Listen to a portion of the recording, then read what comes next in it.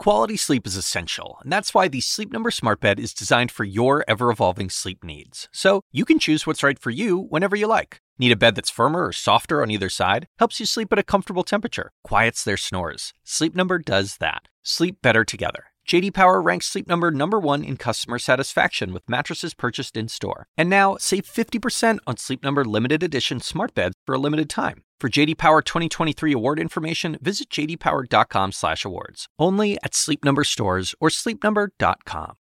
All right, Anderson, thank you very much. Appreciate it. Happy Monday. I am Chris Cuomo, and welcome to Primetime. I say happy Monday because we do have good news, okay?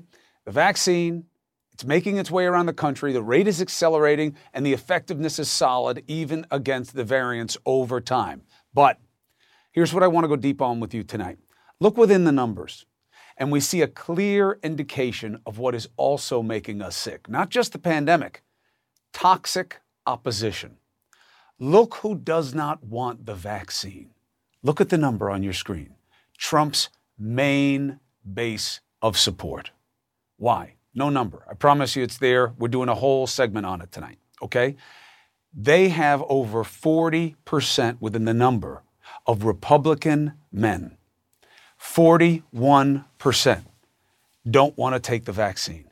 It is staggeringly high. You hear all this talk about how, hey, minorities don't want the vaccine as if, that's the big problem. Well, first of all, it is, okay? And there are good reasons within minority communities to be wary of vaccines, but it's about information, it's about messaging, and most importantly, it's about access. That's not what we're talking about on the other side of the ball.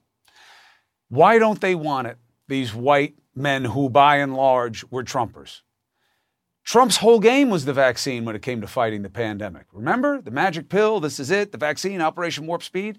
If you look at it more closely, Trump has always pushed his base, and that's what that demographic is, to believe only him. And now, for some of them, taking the vaccine is oddly compliance, surrender, a nod to Biden being president. And also, Trump won't tell them any differently. He won't tell them to take it. He got his in secret, and now he is the only living past president who refused to be part of a PSA to push the effort. Think about that. Why? Why wouldn't he tell people to take the vaccine? He wants credit for the vaccine. Why doesn't he want to tell people to take it? Because he is pushing the disease of division. The position is opposition, and it is making us sick.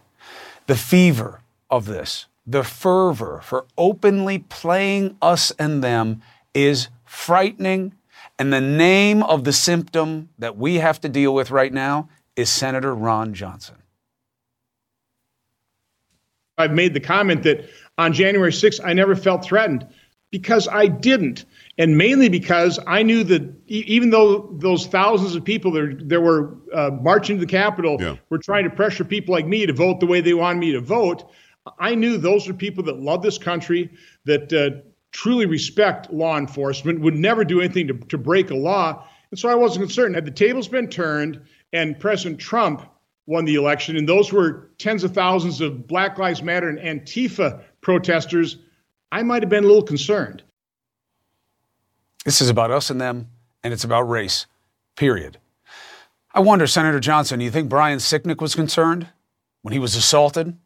Glad you weren't concerned. It's because people like him who gave his life to make you not have to feel any more concerned. So, Senator Johnson, do you stand with the two suspects just arrested and charged with assaulting now deceased Capitol Police Officer Brian Sicknick? Here they are. 32-year-old Julian Cater of Pennsylvania, 39-year-old George Tanios of West Virginia. They are alleged to have worked together to spray toxic chemicals at police, including Officer Sicknick, who died the day after the attack. Not charged with murder. But they are charged with assault, and both appeared in federal court today. But what is this really about? Just patriots, Johnson calls them. And who knows how many others in his party agree with him, because they are sitting silently as he says this. They're not saying he was wrong to say that he'd be okay. He's okay because they were white. If they were black, because that's what BLM is, right? It's just a little code, right? Just blacks. right? You forget about all the allies. You forget about all the white people who believe in systematic justice, equality. But just think about it. He is willing to call people who assaulted and maimed over 100 officers, who came almost 1,000 strong to the Capitol, hunted for blood and chanted, "Hang Mike Pence," patriots, law-abiding citizens.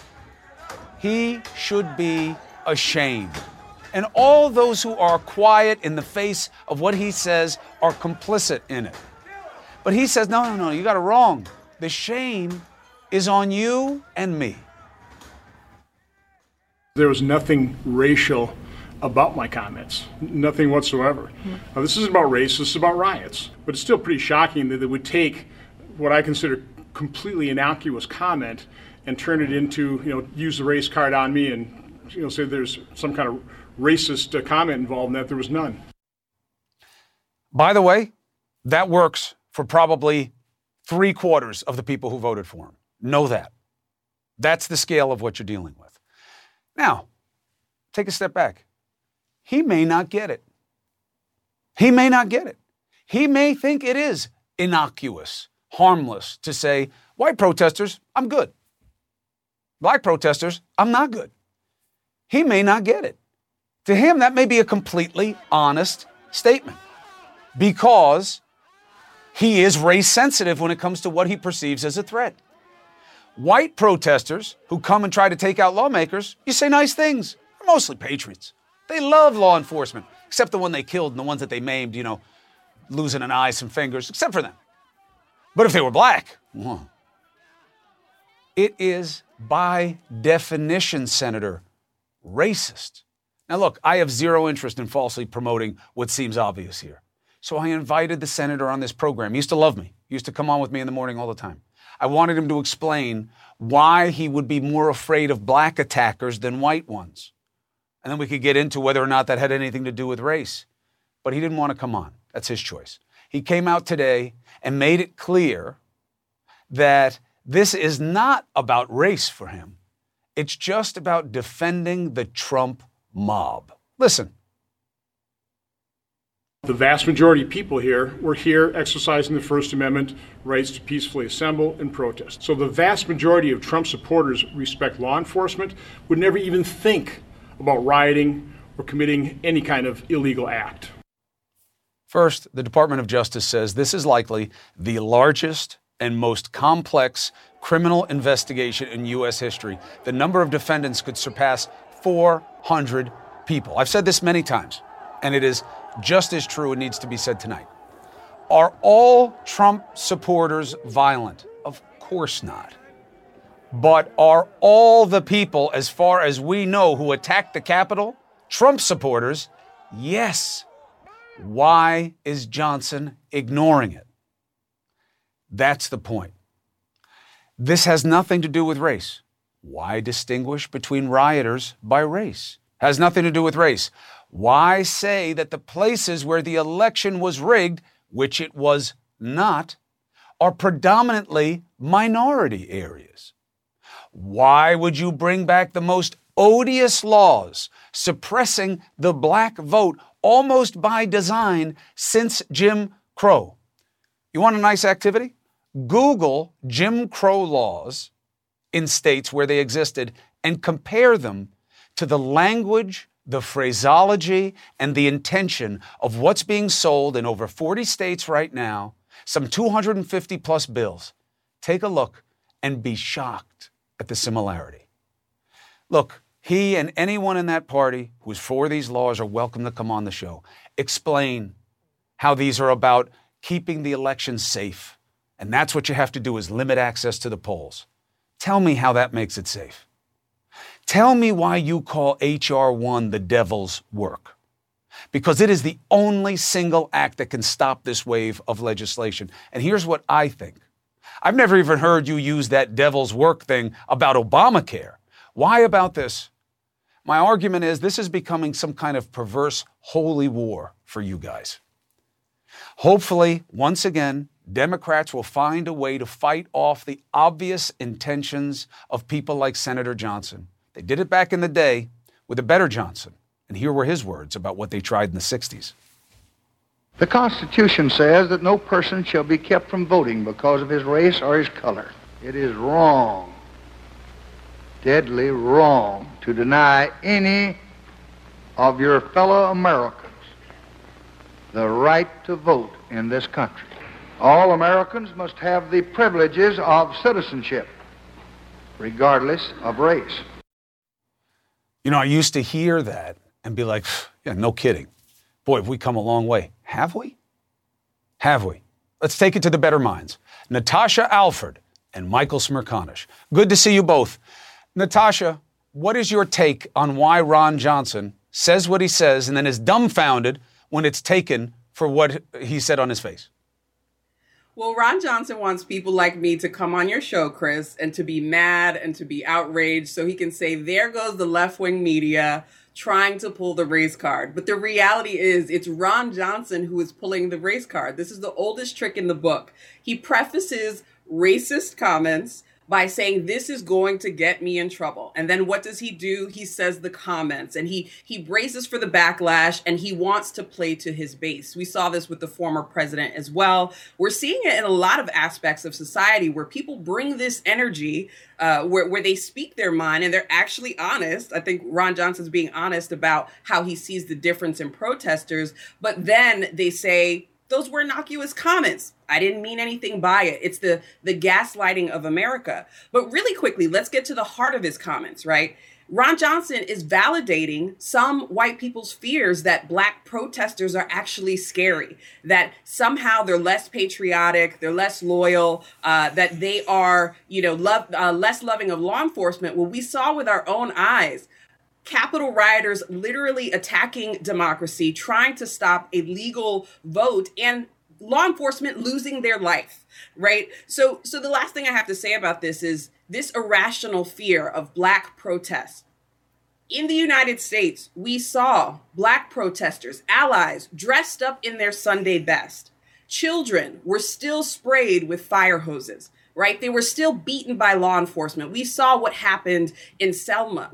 And so that respectability, whatever fear he tries to play into about Black protest or protesting in the name of Black life, respectability did not protect us then, and it doesn't protect us now. Black protesters, Black Lives Matter, are exercising their fundamental American right to protest, and they should be protected doing so. They should not be differentiated. Ron Johnson should apologize, but he won't. And that's exactly what he wants to do, stand his ground and make it seem as if he's winning this culture war against the left. Now, Michael, as we say all the time, you want to protest. Nowhere does it says, of course, you have to have peaceful assembly, but you don't have to be all about peace when you're there. You can be angry, you can yell, but as soon as you touch me, as soon as you touch property, now you've become what you oppose. Now you're not a protester, now you're a rioter. That's the line. But it seems to me there is a new line in the party of opposition. If you're white, you should be outraged about what's going on, and you'll get protection from us. And the proof to me is not Johnson, Michael. It's all the men and women who are quiet after he said it in that party. What's your take? I think you're right. And also, I think the proof lies in the widespread acknowledgement of what Johnson's saying, the very shallow show of police force on that particular day. You know, remember, that was a day not only where it was well known that there was going to be this protest inspired by then President Trump, but there was also this risk that it might be a day when we faced some type of retribution by the Iranians, and still we were at the sort of lowest DEFCON possible. What I find significant, not my original thought, Aaron Blake noted this in the Washington Post, is that today Senator Johnson is saying, wow, I'm really surprised at the reaction to what I said. But as Natasha points out, when he first said these things last Friday, there was a preamble. I know this might get me in trouble, but here's what I think. So there was full acknowledgement on his part as to what he was doing. Final thought, if I may. Former Vice President Mike Pence, Chris, he's been the most quiet of all amidst this backdrop. If there's one person you would think would want to speak up because they were calling for him to be hung, it would be the former vice president, and yet he says nothing. That's an interesting play on his part. It will reveal itself. I got to tell you, Natasha, you know what's upsetting to me? A lot of things. but I'm getting to know you. Love having you on the show, reading stuff on the Grio. I get that you're right to make have the attitude that you have tonight, that they'll expect a certain kind of outrage and all this, and and you got left with the cancel culture and all that stuff. So you got all that on your back when you come to make this argument. But I don't like that you have to put an even face on it and not play to. But he gets to do what he does, and he gets to say what he says, and you can't be outraged.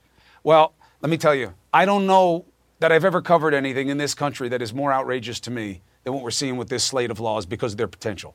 I am frightened by the potential. And I know people keep saying, I'm not a theatrical person. Okay, I have no shtick. This is me. I just don't curse as much on television as I do often. I'm frightened by this. And it is outrageous, and we all know it. But Alfred, you make the case well, and thank you for making it here. And Michael Smerconish, you are always a plus. Appreciate you. We're going to be talking about this a lot.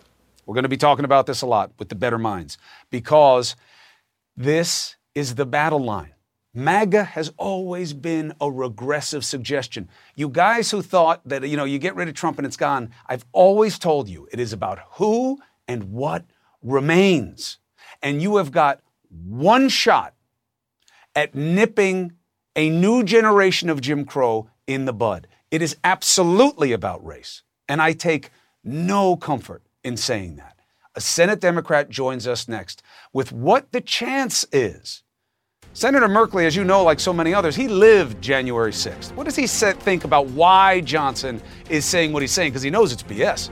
And what does this mean for the ability to save the voting rights of minorities? Next.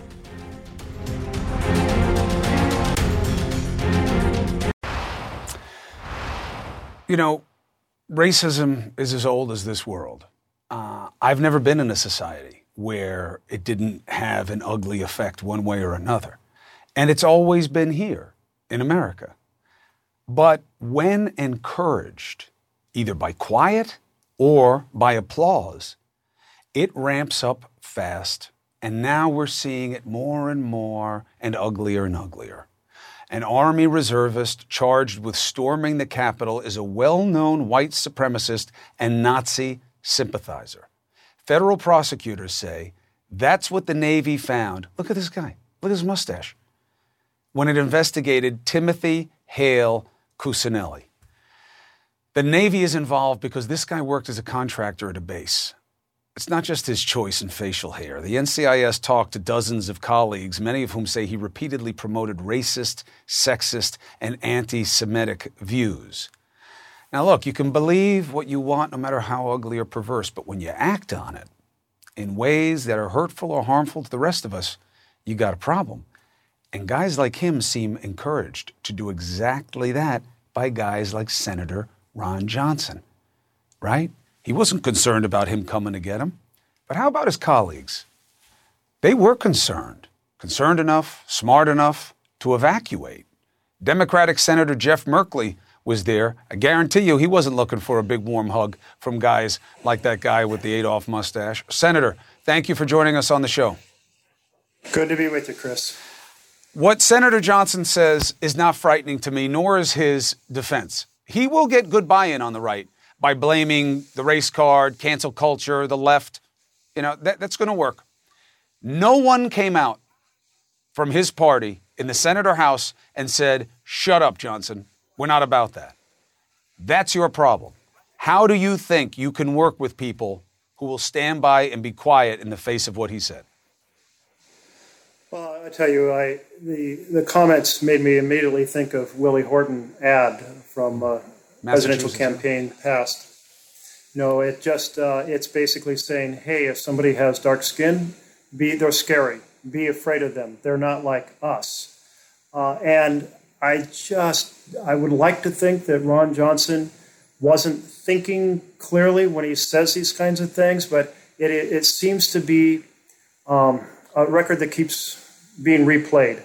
And I would hope my colleagues come out and say any sort of race baiting, deliberately cultivating divisions in America just is unacceptable. But that's not what they need to say. Make this nation great together. That's not what they need to say. Adam Kinzinger is getting a name for himself. I don't know how he's going to get reelected, but he's getting a name for himself on the House side as a Republican who will say not just we don't like any violence. We should never talk about racism. You got to say what Ron Johnson said is wrong. What Ron Johnson said is wrong. In the control room, I don't understand what you're telling me. Did Adam Kinzinger use his name? Yes. Good. Thank you. So Adam Kinzinger did it, but not on the Senate side. And here's my point. I've been making this point to all you guys. Senator, I think I've made it to you before. I don't know where your optimism is about working with them when they've showed the opposite inclination every chance you've given them. But here's your bigger problem.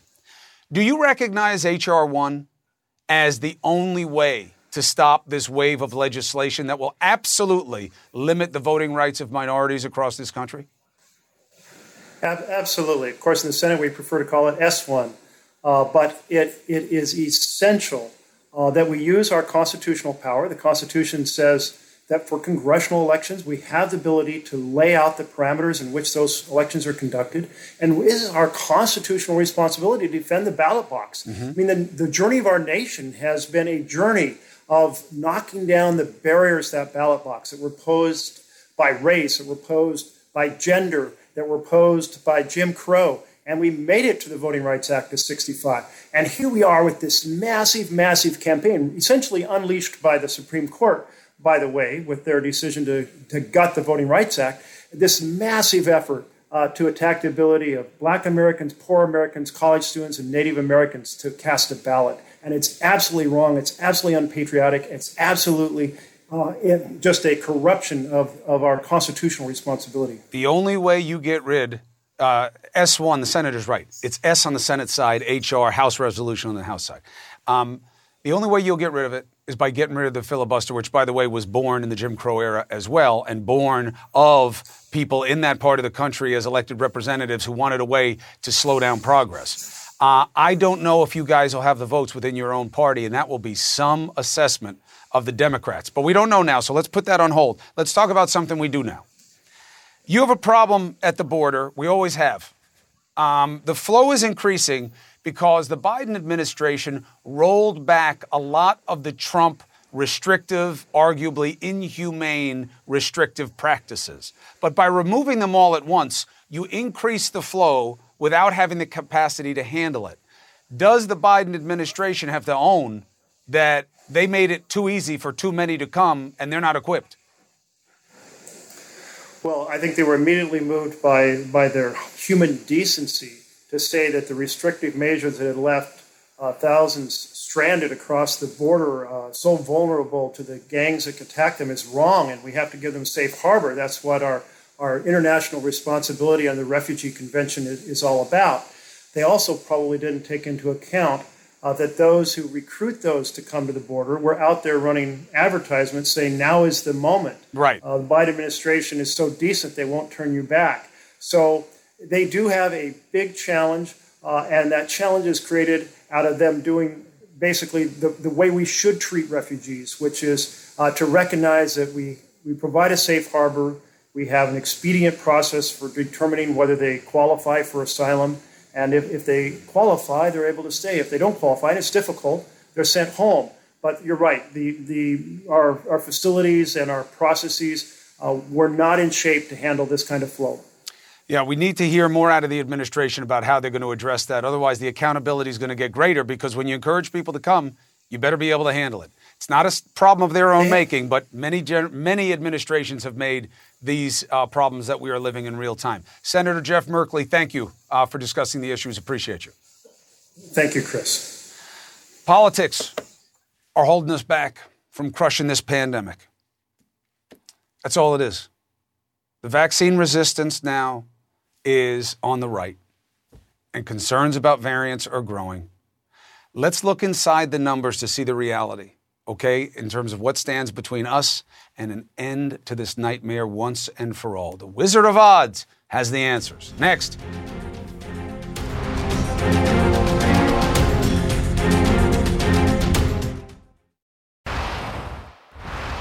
The party of Trump is purposefully prolonging the pain of the pandemic.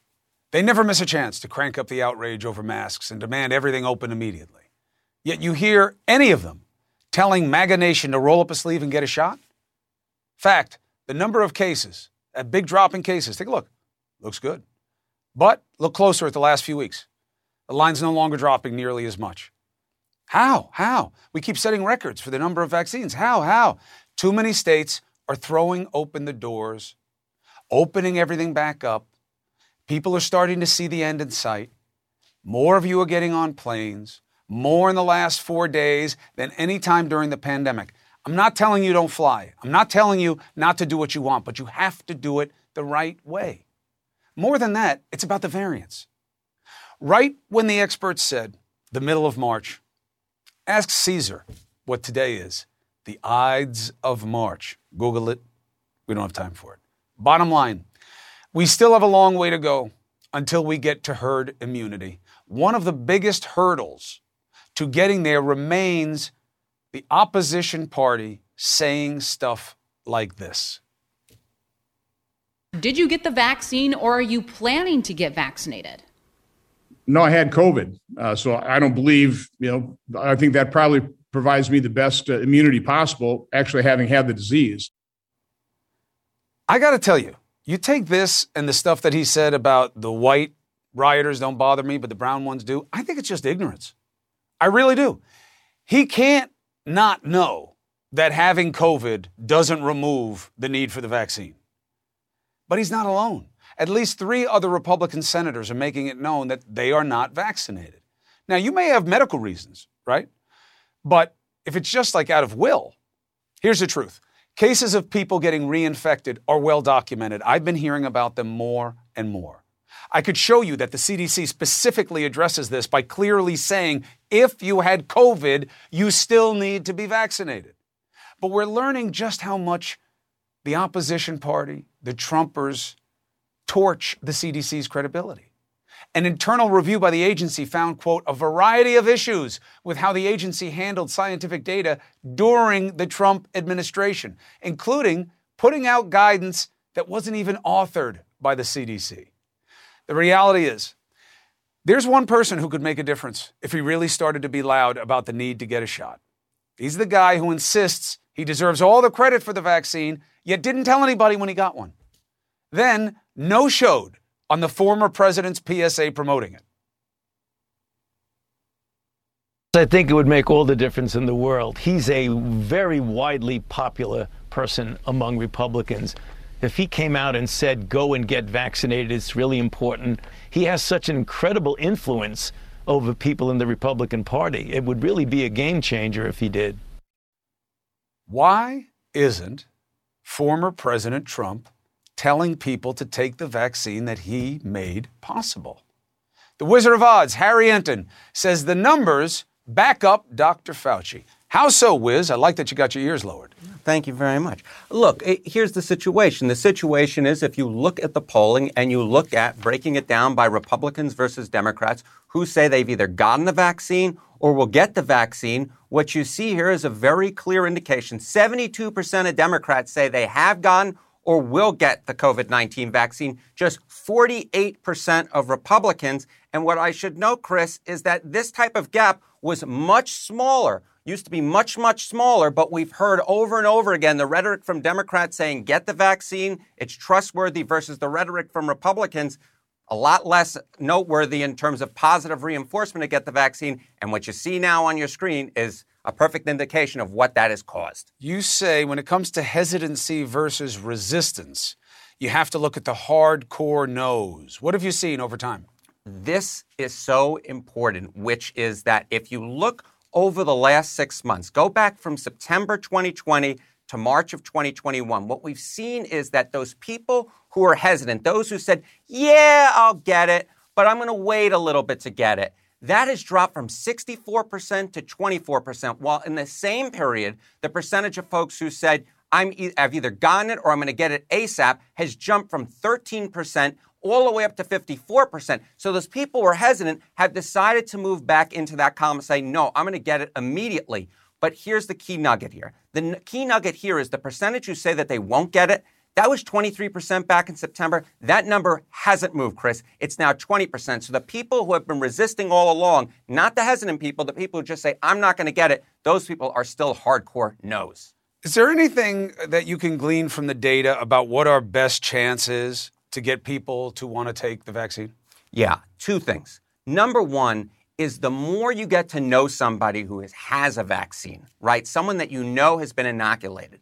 Look at this. Amongst those who say that they know someone who's gotten a vaccine and they themselves have not yet get it, 50% say that they want to get the vaccine as soon as possible, versus those who don't, in fact, know anybody who's gotten the vaccine, just 33%. So for me, there are two key things that need to be done. Number one, people need to know people who've gotten it, which is one of the key things with Trump, right? Why should you get him out on the air? Is because if you know someone who's gotten it, you're far more likely to get it. And if we go to slide 4 here, I think this is the other important thing, is if you look at the reasons why people say they're not going to get it, what it really comes down to is they just don't have enough knowledge of the vaccination. There are concerns about side effects. They want more info, just generally speaking. Those are the top concerns. It's not like they think, oh, I'm anti-vax generally. That's very, very low on the totem pole. So essentially what you really want, Chris, is you want people to have a lot of knowledge that these vaccines work, and they want to know people who have, in fact, used it successfully. And if we're able to push that forward in the press and the politicians at large, that, I think, will, in fact, alleviate some of that vaccine hesitancy and get those people to want to take the vaccine immediately. Very helpful, Harry Enten. Thank you very much. Thank you, sir. All right, so talking about setbacks, the George Floyd murder trial, a $27 million settlement. That's on the civil side. Now, will that stand in the way of a fair trial for the officer, Derek Chauvin, on the criminal side? His defense attorney thinks so. This is not an unusual situation, or is it? We're going to take it to our top prosecutor next.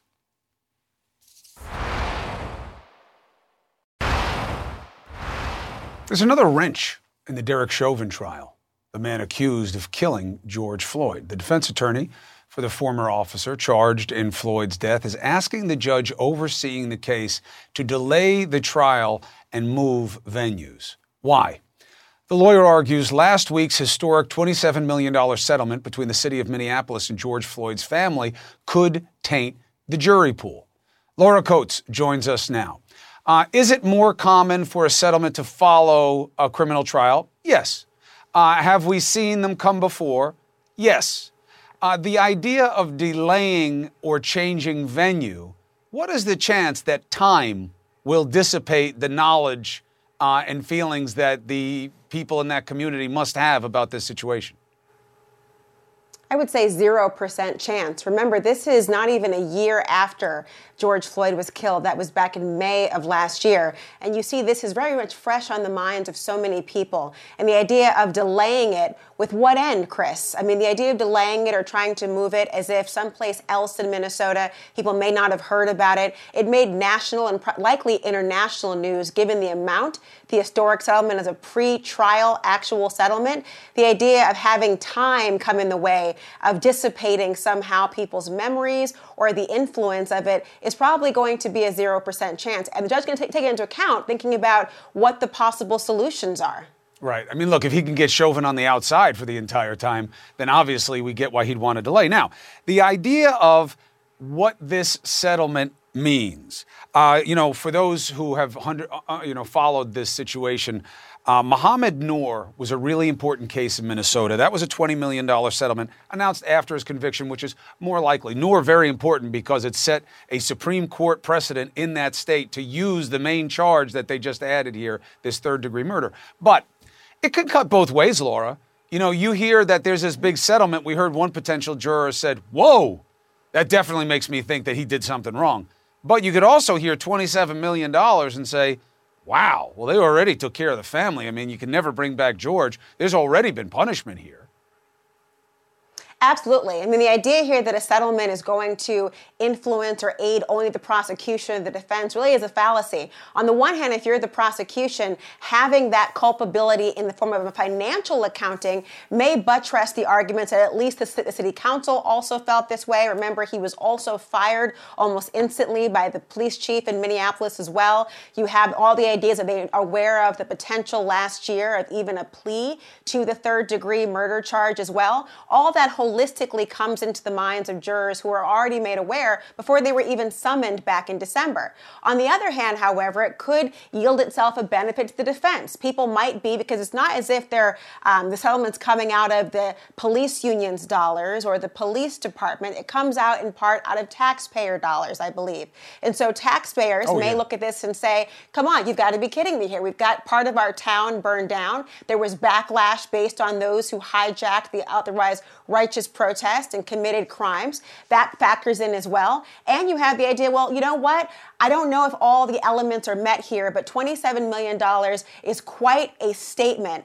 Why must we go the extra mile and give somebody a prison term as well? That's why normally these things come afterwards chronologically. It's not required, but it's also in part why the federal government, Chris, serves as oftentimes a civil rights backdrop for all of these things, to take into account what would happen at the state level, to avoid having a state level jury look at these with a personal touch, thinking about what they themselves as taxpayers, as community members might think about, and instead broaden out to the federal civil rights legislation as well. So all of it could actually cut both ways. But ultimately, we see here from the jurors that have been selected already, they seem to be aware of it, number one, and also are having somewhat disagree or some opinion of Chauvin already based on what they know, some opinion of George Floyd based on what they have heard as well. It's all holistically going to combine to factor in how they ultimately are going to deliberate and rule. 8 and 9 were seated today. 8 is a black man in his 30s. He believes Chauvin did not set out to murder anyone. 9 is a white woman in her 50s. She has a somewhat negative impression of Chauvin. So you can see, color doesn't always tell the story. Laura Coates, I usually understand what you're going to say, but it never sounds as good as when you say it. Laura Coates, thank you very much for making the case. I really hope to have you as much as possible as we go through this. This is the easy part. Once we get into this trial, it's going to get sticky and it's going to get quick. It'll be good to have you. Thank you. Let's get after it. Ho, ho! Well said. All right, from tragedy to triumph. You want to know why you get the vaccine? You know why we want to be in a rush? To get back to family. Do you see this scene? The hug felt around the world a year in. What is that, Trax? How many of these moments have we missed? A grandma, a grandson, and the mom who recorded it all. We are all jealous of this family you're going to meet next, and for great reason. I want to be our next guests, and you do too. I want to show you a video that's going to hit you in the heart, and it is exactly why we've got to get the vaccine when we can. This is the moment a 3-year-old boy in Pennsylvania got the surprise that literally the family's been waiting so long for, a chance to see Nana Jean, his grandma, for the first time in months. Take a look. Go see her.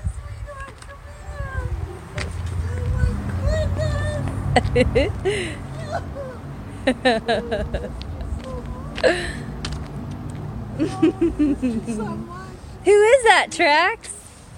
Who is that? Oh, only 3, but he knows. He knows. Kelsey Chavala was the one you heard speaking there, recording the reunion between her son, Trax, great name, and her mother-in-law, Jean. Thank you so much for being with us tonight. Oh, look at him. What a good-looking boy. I like those jammies, by the way. I have the same ones. Yeah, hide your face. I got the same little animal. Kelsey, that is such a beautiful thing to have. And tell me what it's been like waiting for this moment. I mean, what do you say about it? We're just holding on to hope as much as we could. You know, Skype calls and FaceTimes just, you know, were all we had, and just they weren't cutting anymore. We were just so ready to go, and constantly from him, you know, when can we go see Nan and Pep? I miss them. And, you know, it was just a truly precious moment. Words can't explain. You can let him do whatever he wants. He wants to yell, let him yell. He wants to walk around, let him go. I got 3 of them at home.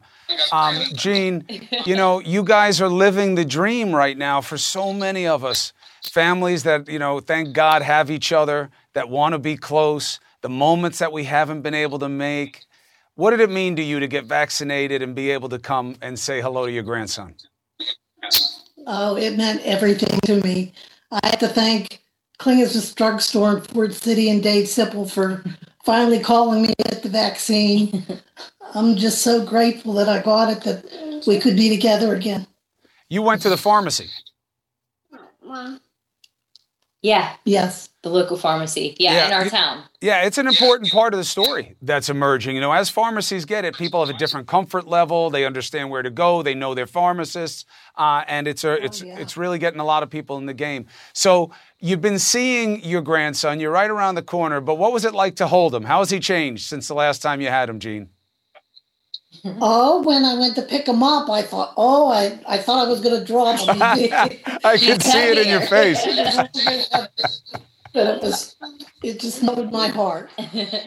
Boy, I'll tell you, you guys, there's so many of us who want to be the Chavalas right now and have that.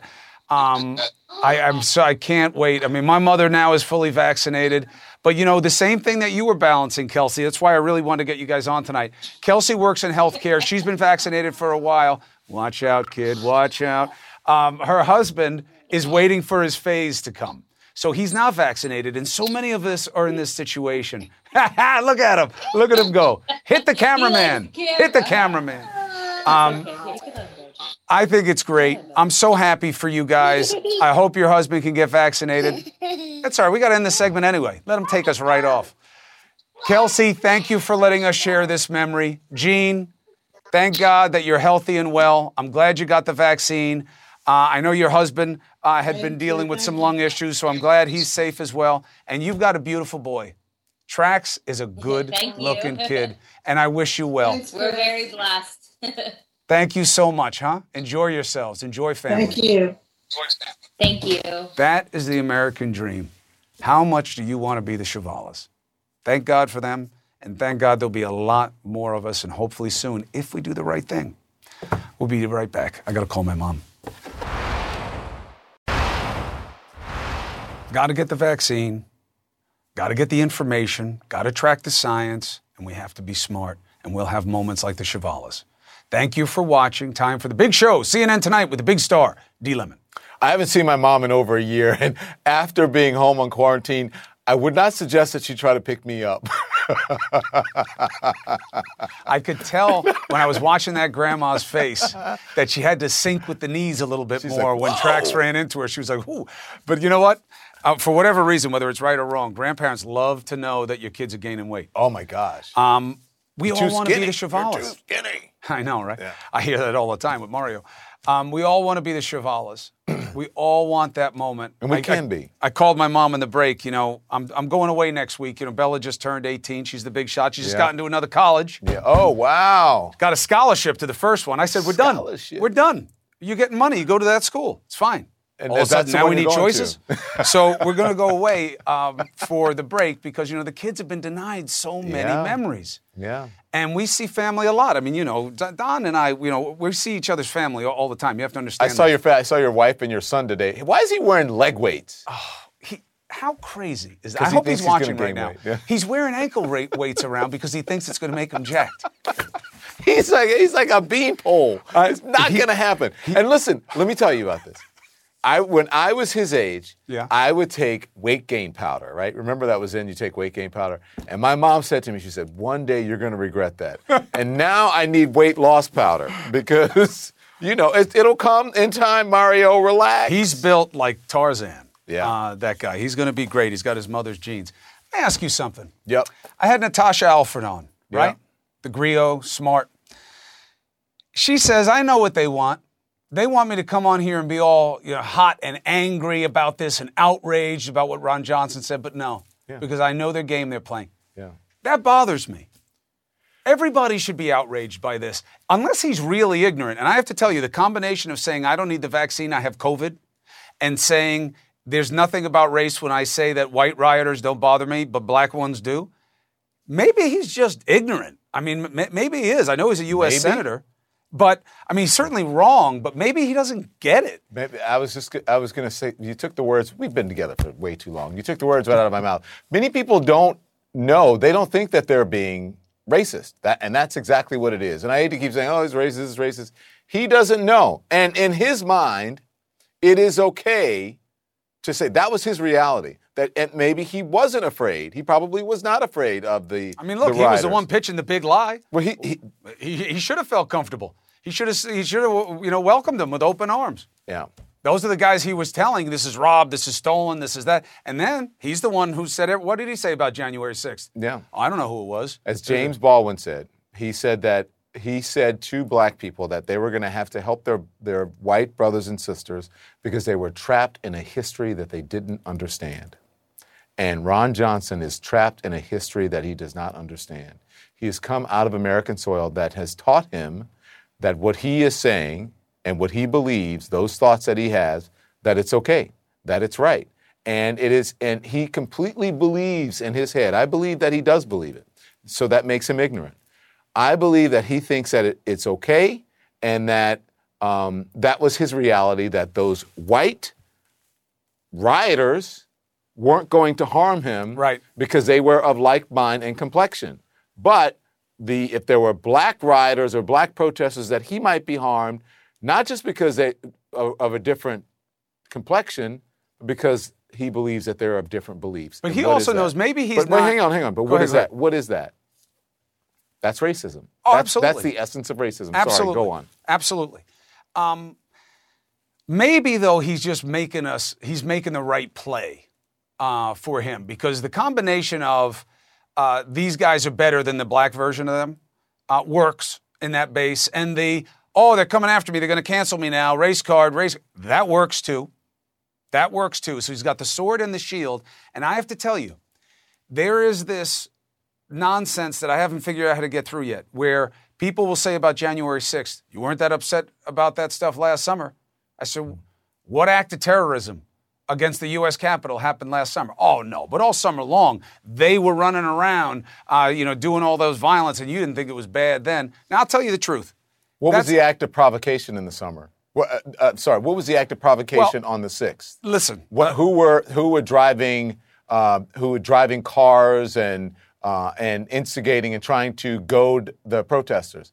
None of that happened on January 6th. Now, I'm not saying there wasn't violence this past summer, but to compare the two is really just bogus. Well, first of all, one was an act of terror and an insurrection of the U.S. Capitol that tried to stop the certification of an election, okay?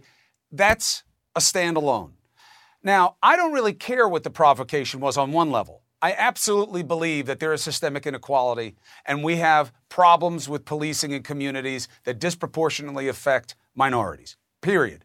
I don't care why you choose to destroy a building or hurt a cop. You're a criminal, and you have become what you oppose at a minimum. Yeah. But what I'm saying is there is too much of a quickness in our country right now to say they did it too. We are not united in the way we need to be in this country, Don. Yeah. And it is very frightening to me, because if it's not about race, then why did you pitch that BLM stuff as some arm of the Democratic Party that was coming to get you, who's not BLM? Why is it that all the election fraud happened in black communities? Why is it that January 6th wound up being something that is now being mollified? Why is it that your response to the election is the biggest wave of suppression since Jim Crow? If it has nothing to do with race, why is it all about race on every level? I'm always asking those questions, and so I think we'll leave it at that. I'll let you ask those questions. When I say and it's really got a punch to it. No. You say it's kind of like, no. No. People don't get it when I don't think say you should it. make fun of that. I'm being completely serious.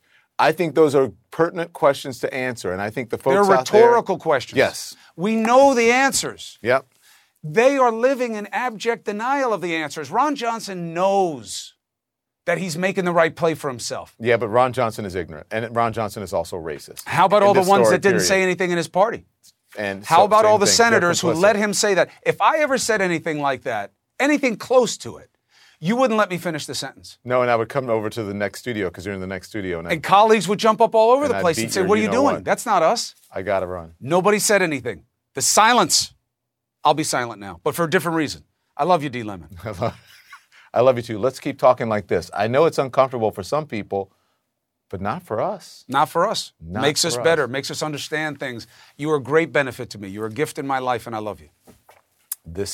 Quality sleep is essential, and that's why the Sleep Number Smart Bed is designed for your ever-evolving sleep needs. So you can choose what's right for you whenever you like. Need a bed that's firmer or softer on either side? Helps you sleep at a comfortable temperature. Quiets their snores. Sleep Number does that. Sleep better together. J.D. Power ranks Sleep Number #1 in customer satisfaction with mattresses purchased in-store. And now, save 50% on Sleep Number limited edition smart beds for a limited time. For J.D. Power 2023 award information, visit jdpower.com/awards. Only at Sleep Number stores or sleepnumber.com. I'm Dr. Sanjay Gupta, host of the Chasing Life podcast. In honor of our 10th season, we want to hear from you. Leave us a message at 470-396-0832 and tell us how you chase life. It could be used on an upcoming episode.